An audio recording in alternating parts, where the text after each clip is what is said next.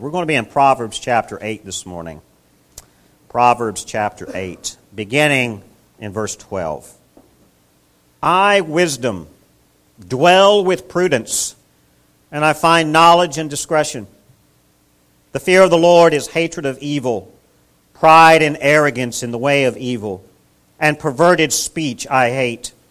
I have counsel and sound wisdom. I have insight. I have strength.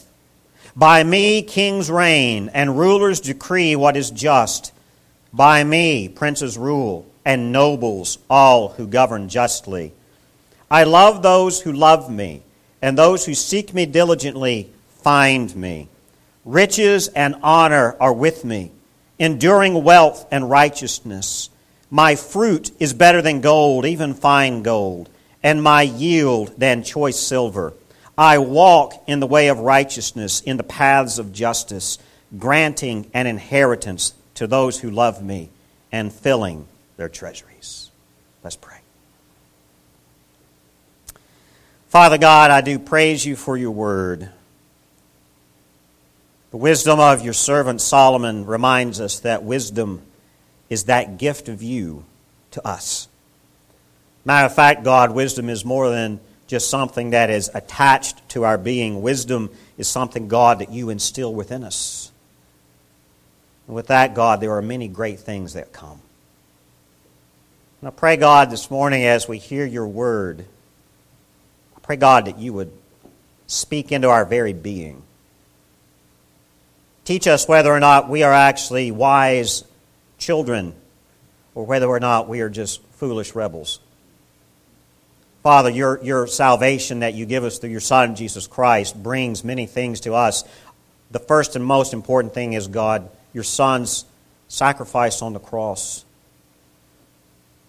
allows your Spirit to dwell within us. Wow. And with that, God, comes practical wisdom.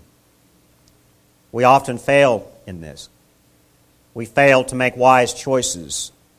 But as God's children, as your children, bought by the blood of your Son, Jesus Christ, Father, you dwell within us. Your wisdom indwells us. And so, God, I pray these words from your servant Solomon in Proverbs ring true in our ears. Let us see the gospel in this message. Let us see the gospel in wisdom. Help us, Father, today. In Jesus' name, amen. Amen. Please have a seat. How many people in this room have made a foolish choice in the last week? How many people made a foolish choice this morning? Maybe not yet. Amen. There's something about day-to-day living. Sometimes we get it right, and actually most of the time we get it wrong. There's something about everyday choices that challenge us. Do we make the right choice? Do we not make the right choice? What is the right choice? What is not the right choice? It is part of everyday living, especially in a fallen and broken world, especially in a day and age where we are so bombarded with choices and so bombarded with different worldview messages competing for our attention, trying to get us to not listen to the wisdom of the Lord. And I think the words of Solomon here in chapter 8 help us realize that it is wisdom that I think we have established pretty clearly. We could say that Jesus equals wisdom. Wisdom equals Jesus. We see this in Matthew chapter 12, Luke chapter 2, Colossians chapter 2, and 1 Corinthians chapter 1. All of those New Testament passages clearly point, and even uses the language, that Jesus himself is the wisdom of God. Amen? And we as Christians, if we are Christians, we benefit from the blood of Christ and the wisdom portrayed through Christ to us. Christ is not just some Savior, some good teacher, prophet that somehow lived 2,000 plus years ago and we just remember his historical presence. is Jesus not alive and present in the now? And where does Christ dwell? Christ dwells within His church. He dwells within each and every Christian that is here. And with that, if that is the case, the wisdom of Christ also dwells in us. Verse 12 here of Proverbs chapter 8 is a great introduction to what we're speaking about here today. This is wisdom talking. All of chapter 8 is actually pointing to the correct righteousness within God's wisdom, in contrast to the previous chapters, where the chapters 4 through 7 really are warnings against false wisdom. And now in chapter 8 of the book of Proverbs, we see what righteous wisdom truly is in contrast to those previous chapters. Now we come to verse 12. Wisdom here is now speaking. I, wisdom, dwell with prudence, and I find knowledge and discretion. And I love the way the King James translates this verse. The King James Version says, I, wisdom, dwell with prudence, and find out knowledge of witty inventions.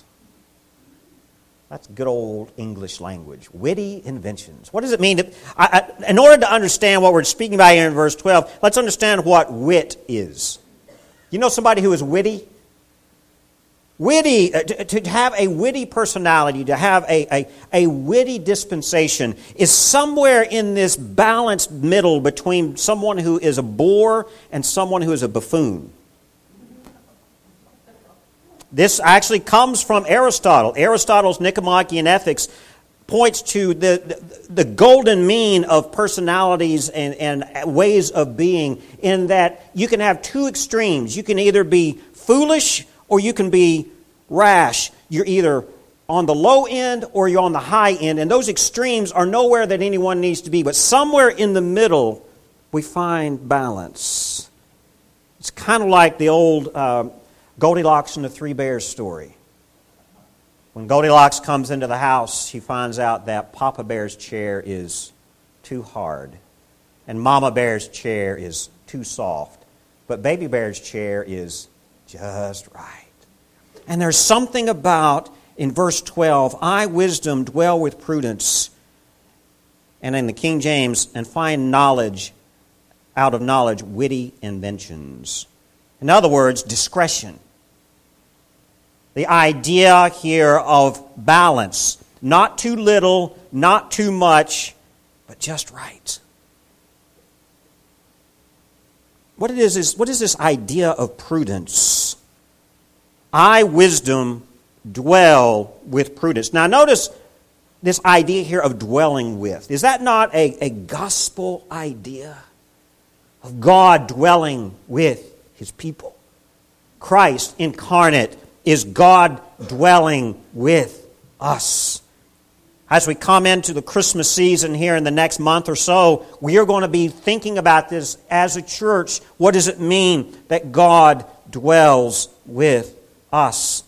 If we think about it from this context of Proverbs chapter 8, wisdom, which is God's wisdom through His Son Jesus Christ, is that which dwells with us. I, wisdom, dwell with prudence. In other words, where there is wisdom, where there is discretion, where there is that common sense balance, is where Christ dwells. Think about this. How many Christians do you know are just in a unending cycle of bad decisions and foolish living, but they claim the name of Christ?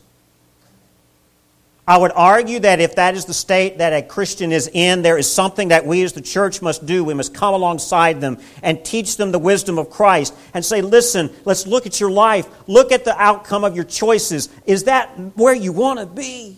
Is this where Christ Himself has you? Does Christ bring us into a life of chaos and confusion, or does Christ bring us somewhere in that just right place where everything is working well? Doesn't mean that it is this unreasonable utopia. That's irrational. That's not right. That's not real living. We're going to have struggles. But in the midst of everyday living, do we not have Christ and His wisdom dwelling with us to where we can make prudent decisions? I think the words of the Proverbs here point to that idea. If your life is so out of control that you have no good choices to make, or the choices that you have made have led you down into an area of your life where everything is just crazy, I don't think that's where Christ wants us to be. And I don't even think Christ is part of that. I think God's people who follow wisdom, as Christ dwells in us, His wisdom dwells with us as well. And we can use discretion and learn how to be His people. Because what is prudence? Whenever I was reading this, and every time I hear the word prudence, I cannot help but think about when George H.W. Bush, the senior, was president of the United States. He was the one joke that Saturday Night Live always played up was that line from Bush, "Wouldn't be prudent," right? I can never get away from that line anymore. For the rest of my life, I will be forever tainted by that one word, "Wouldn't be prudent." In other words, what is prudence? Prudence is the ability to govern and discipline oneself. That's what prudence is. You are able to govern your choices. You are able to walk in discipline in your life. You are able to use reason. That's what prudence is. But do we know, how many people do we know, they just lack reason? They just lack self-control. They have no discipline in their lives. They cannot govern where they're going, what they're doing. Another way to understand prudence is to be a shrewd manager. Right? To be shrewd in one's life. To manage your life in such a way that your life glorifies God and is not an embarrassment to the gospel. Can we say that? Even if you just say, well, my life is not worthy of any kind of control. Well, God's name, His Son Jesus Christ, and the gospel that He issued into us is worthy of our following and living uprightly as people of God for His name's sake alone. Prudence. I, wisdom, dwell with prudence. So if we are in Christ and Christ is in us, then the wisdom that He is also ours, and therefore we can live a prudent life and make good choices. Or if we make bad choices, at least have the wisdom to figure out how to overcome it and fix it. Because we're going to make bad decisions. We're going to do things in ways that are embarrassing to us and embarrassing to the gospel, but we live under grace, and at least there is the wisdom to be prudent enough to manage even that which has failed. What is this wisdom we're talking about then? Verse 13 reminds us that wisdom, according to the book of Proverbs, begins with the fear of the Lord. Wisdom begins with the fear of the Lord. Verse 13, the fear of the Lord is hatred of evil, pride and arrogance and the way of evil, and perverted speech I hate. Wisdom hates perverted speech. Wisdom hates arrogance and pride, because the fear of the Lord brings this. Wisdom grants one the ability to hate evil. This right here, I think, is the first step of being prudent Christians. That which is not of God should be that which we see as what we hate. We should not embrace evil. We should not love evil. We should not even be associated with that which is evil if we are in Christ. And according to verse 13, this is the first sign of wisdom. The fear of the Lord is hatred of evil. Wisdom grants one the ability to recognize and not even feel comfortable within these things. Not to be comfortable with an unhealthy pride. Not to be comfortable with arrogance or presumption. How many Christians do we know who claim the name of Christ and you just shake your head after talking with them and you just feel so uneasy because they're so full of themselves? Amen? I would argue that there's a lot of work that the gospel has to do in their lives to wipe away the evil of arrogance and pride. The other thing here is that in verse 13, wisdom grants one the ability to live a lifestyle that is not the evil way. Because evil is really a way of living. Evil is a thing that is a lifestyle that results in a lot of destruction. And wisdom grants us the ability to recognize that which is destructive, to recognize that which is not of God, because we fear God. And in verse 13, I don't think it's an accident that in verse 13, Solomon's wisdom points to the key things that start all evil, and that is pride and arrogance. You see that? And pride and arrogance leads to perverted speech, distorted tongue, that which can persuade people to do things that are away from God. If you have a slick tongue, you can be very successful in this world. It's not just the United States. This has been something that's been true throughout all of human history.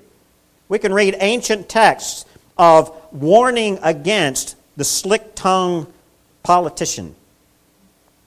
Nothing new. And if someone has a slick persuasion, they have a perverted speech, God says here in verse 13, He hates it. Now in verse 14 we move on that wisdom not only grants us the ability to hate evil, wisdom has a force or a power that is desired by kings. You ever thought about that? Verses 14 through 19, I have counsel. This is wisdom speaking. I have counsel and sound wisdom. I have insight. I have strength. That defines wisdom right there. Verse 15, by me kings reign and rulers decree what is just. By me princes rule and nobles all who govern justly. If we look here in verse 16, the idea of the nobles, in other words, the nobles are those who are in sovereign power, those who are in high authority, those who are seen as the most elite and most desirable amongst us. That ties directly into chapter 8, verse 6 that we talked about last week. Remember? Chapter 8, verse 6. Oh, hear, for I will speak noble things, and from my lips will come what is right. You see, wisdom is this thing that kings have always desired. Because in order to rule well, to maintain your authority, then wisdom is necessary. Because those in authority are given the task of deciding for us how things are to be. Are we praying for those who are above us in our government? Are we praying for those who are above us at our work? Are we praying for those who are above us in general, that God would grant them wisdom so that they would have the power and the insight and the strength of God to lead well? That's what we see here, because wisdom is full of counsel. Wisdom has strength and power. Having insight and wisdom is the most valuable thing that anyone can have if they are in authority. Matter of fact, those who are in authority, whatever the organization is, whether it be local government, state government, national government, a company, a corporation, a factory, at school, wherever it is, those who are in leadership, we pray would have God's wisdom because it is power, insight. That's what leaders are doing. Wisdom has a force. It is a power that men of ancient times they saw wisdom more valuable than treasure because it gives them power to rule and to govern well. You see, wisdom not only helps a king, wisdom actually permits the king to rule. And wisdom here looks at kings. Now think about kings. Kings are sovereign, aren't they? Right, verse 15, by me kings reign. So in other words, by wisdom, because wisdom is speaking here in verse 15. By me kings reign. So without wisdom, kings would have no reign, no power. And nobles, all who govern justly. Those of the nobility are those who end up in the monarchy. Those who rule are those who are of the best. And so wisdom actually permits these nobles, these princes, these kings to rule. And all of these people, the nobles, the princes, the kings, we see them as sovereign. Same imagery we have here of God Himself, right? God is sovereign. Likewise, kings desire the same. And they know the way to get it is the wisdom. If God is sovereign, then we know that the sovereignty of the Lord is ultimate. That's what the idea of sovereign is. God who is sovereign is ultimate above all things. The name of our church is Sovereign Grace Baptist Church. We chose that name for a reason. Because we knew that the grace that grants us salvation is not of our own choosing. Grace is a sovereign gift of God. He ushers grace and forgiveness as He deems fit. Not as we earn. Sovereignty. So God Himself, the sovereign, above all sovereigns. God's sovereignty is even more sovereign than the kings and the princes and the nobles spoken of here in verses 15 and 16. They know that. Any wise king, anyone who is in authority knows they have no authority apart from God's authority who gives it to them. We have to understand here that even if God is sovereign, which means that God Himself, the sovereignty of the Lord is ultimate. Ultimate meaning higher than anything else. If the sovereignty of God is ultimate, the book of Proverbs here nicely somehow harmonizes and correlates God's sovereignty with human decisions. See, sovereignty does not mean that you and I are just mere puppets, that God just pulls the strings. If that's your understanding of sovereignty, then you've missed it. If the idea that our salvation and our living as Christians is that we are just mere puppets of God, then we have totally missed the biblical understanding of it. There is a mystery here. Somehow God, who is sovereign, who is in charge of all things and controls all things, His providence through His sovereignty orchestrates all that we do, does not mean that we have no choices either. This is the mystery of that many of the ancient church fathers wrestled with. How do we harmonize God's sovereignty with the fact that we as human beings have choice? I haven't figured it out. I mean, even St. Augustine, as he was writing about it, he basically concluded, I don't know. That's really was his conclusion. St. Augustine in the 4th century A.D., he argued, there is truth that God is sovereign, and I did not save myself, yet somehow I still have freedom to live and to choose as a free creature. How does that work? It's a mystery. But see, the book of Proverbs, I think, is this wonderful, rich text of ancient sayings, God's words speaking through men, wisdom that shows us that God is ultimately in control, yet we are still responsible for the choices and the discernments that we make every single day. See, it would be nice to us to say, well, God, if you're sovereign and in your control, when I just blew the budget at the house and my checkbook doesn't balance, that's your fault, God, because you're sovereign. I have heard it said. Amen? That would be unwise, wouldn't it?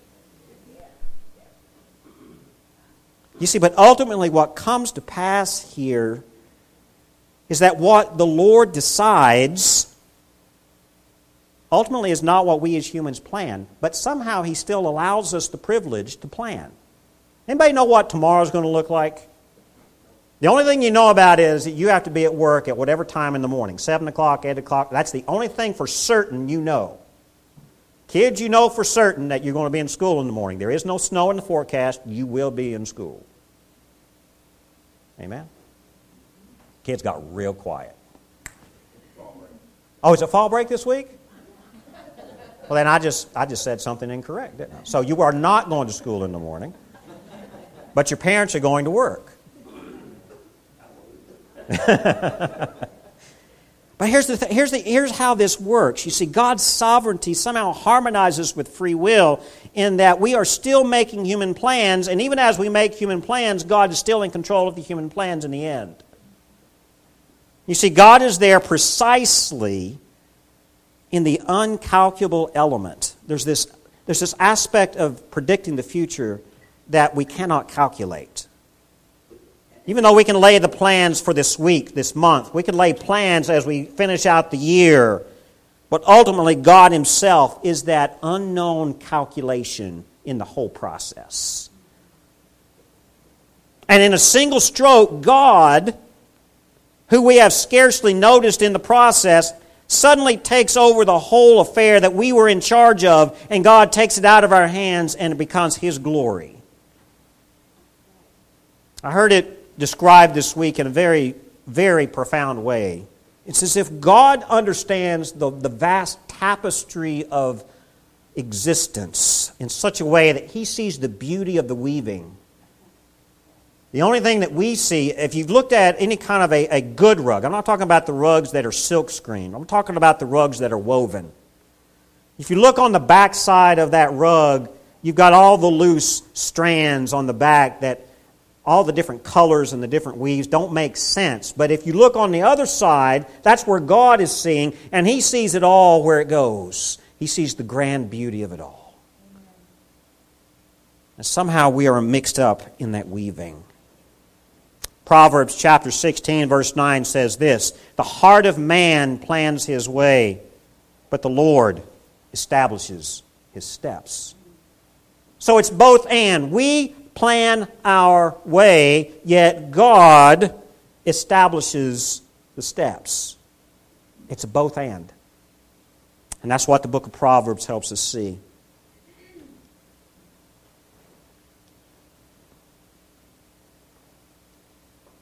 Okay.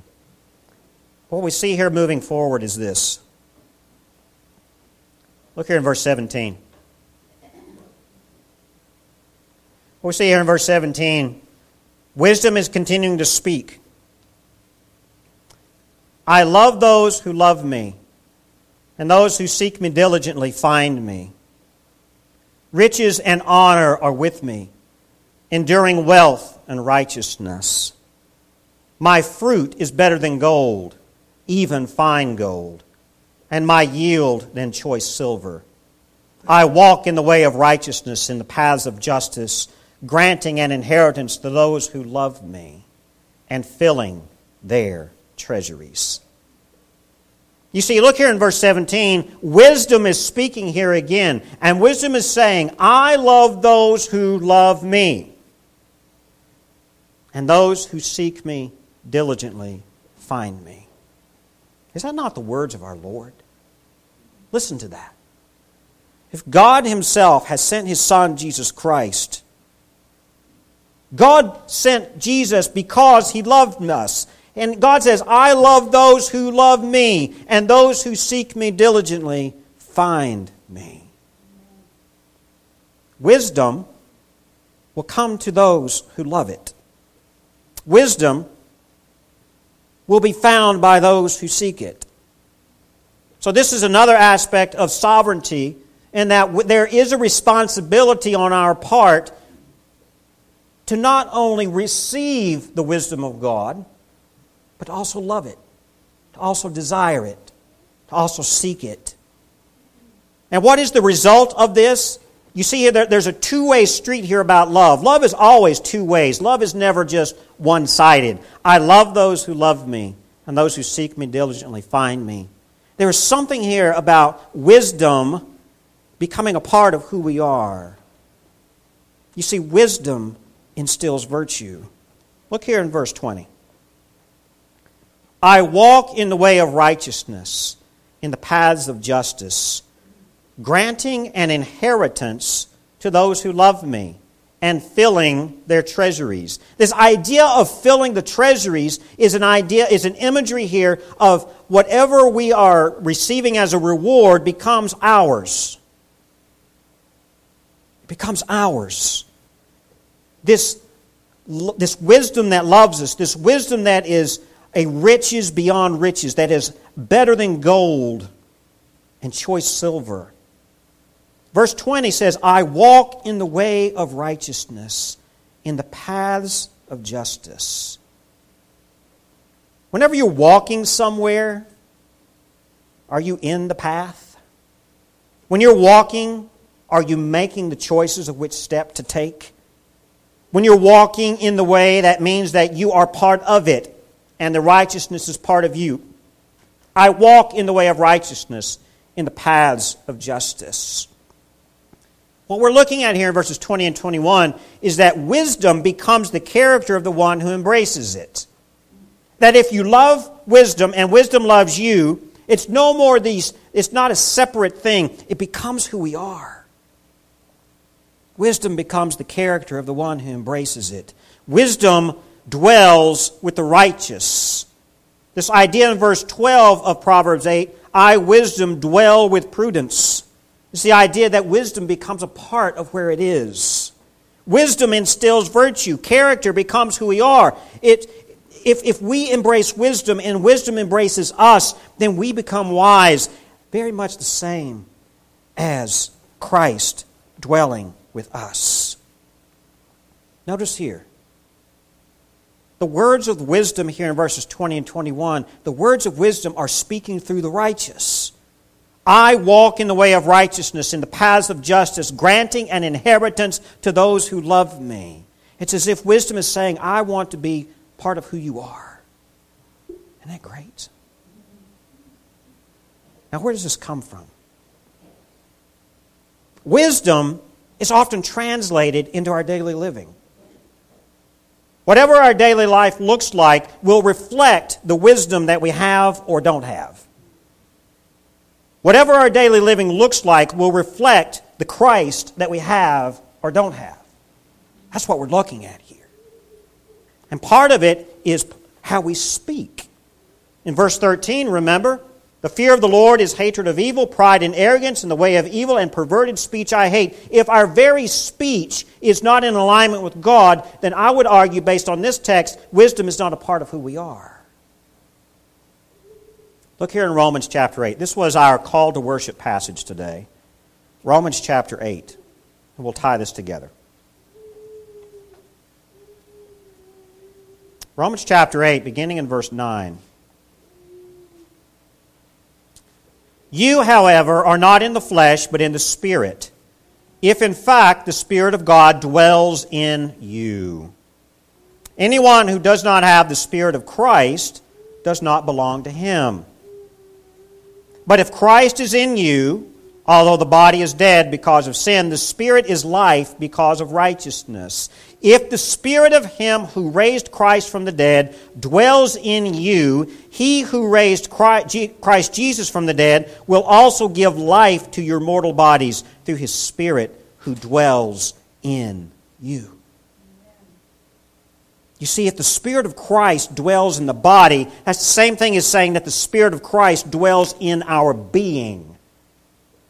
Our very being is defined more than just the flesh. Our being is defined by our spirit and the flesh together.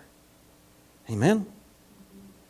You see, if the Spirit of Christ dwells in the body, then the Spirit of Christ dwells in our mind, in our spirit, in our soul, in our spirit. It's the Spirit of Christ becomes that of the righteous. And if we say that Christ equals wisdom, then in Proverbs chapter 8, wisdom becomes part of who we are when we walk in the way of righteousness in the paths of justice, verse 20. And wisdom then grants us an inheritance because we love Christ and we love wisdom, and then our treasuries are full. And that idea of treasury is not just prosperity gospel treasury. That treasury is a rich life of wisdom and good choices. So what is remarkable here about godly wisdom in the Scriptures is that godly wisdom becomes stitched into the very character of those who receive it. Can we say amen? It is not that our actions save us, nor do our actions and choices justify us. That is through Christ alone. Yet, if godly wisdom through the Spirit of Christ can indwell us just like Christ's Spirit dwells within us, then we will be in a state of prudence and good decisions. And it changes our character. That's the thing I want us to really understand here about wisdom. Not only does the wisdom of Solomon here point to this, not only does the wisdom of Christ speak of this, even pagan, non-Christian philosophies around the world and throughout history have said the same thing. That if you find wisdom, your character changes. Now, I would argue that pagan wisdom is not still complete. You still need the godly wisdom through Christ. The pagan wisdom of the philosophies have missed the key element. And that's Christ. There's no way that we can manufacture a wise character. Wisdom must change us, and Christ is the only one who can do that. You see, for some, wisdom is just this external how-to check-off list. Wisdom is this best-selling how-to book. Wisdom is not a list of things that you try to improve your lives. Wisdom is something that becomes who you are. So wisdom is not external. Wisdom is part of the innermost nature of who we are. Wisdom is our essence. It's the very nature of our being. Wisdom then becomes the very fabric of our character. And if Christ is not that which changes our character, we will be fools trying to live a Christian life. Amen? Come on up, Caleb. Here's the thing about our Savior, Jesus Christ. If Christ is wisdom, and I agree He is, and if we are in Christ, Christ is in us, so therefore we have Christ's wisdom as part of who we are. But let's just be honest that we have failed more times than we dare admit. We have embarrassed the gospel with our mismanagement of finances, our mismanagement of lives, mismanagement of parenting. Can we say, be honest here? How many parents in this room say you did it right or did it perfectly? We do the best we can, but we'll mess up. No matter how much we try to live rightly, we will fail. But here's the beauty of Christ's wisdom dwelling within us. God's not leaving us on our own. He loves those who repent of their mistakes, who have the wisdom to realize, yeah, I was not in Christ in that decision. I made a foolish decision. There's always forgiveness. And we learn. We learn from our failures, don't we? A wise person learns from their mistakes. A foolish person keeps doing the same thing. Amen. I want us to close in prayer. I want to encourage you, if there's something in your life that you're struggling with that you feel guilt about because it was a bad choice, give it to the Lord. Allow His love and His wisdom to pour into you and to give you comfort, but also wisdom to take the next step out of the mess. Amen? If we're God's people, that's what that means. This altar is open for you. If you need to come and do some business with the Lord, it's open. If you need to pray right where you're at, pray where you're at.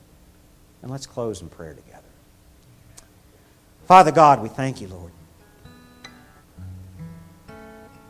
You just didn't throw us into this world into a chaotic soup. You gave us structure. You gave us order. You gave us a path to follow. And as your Son, Jesus Christ, dwells in us, Lord, the wisdom that only you can give comes with Him. We were fools in our sin, but we are wise in your salvation. I pray, God, that you would make us your people. Lord, that you would teach us how to learn from our mistakes,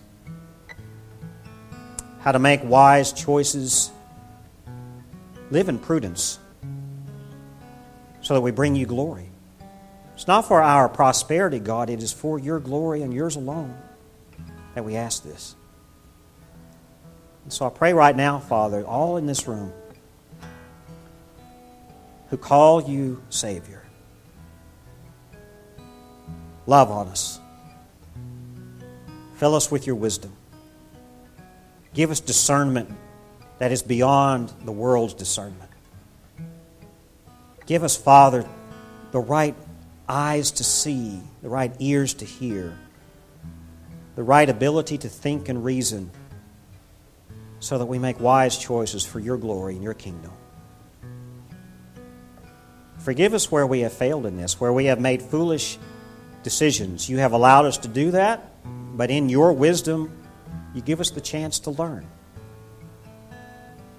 Help us grow. Help us flourish. Help us become better men and women. Not for our prosperity, but, Lord, for your glory. And in this, Lord, we ask and we thank you.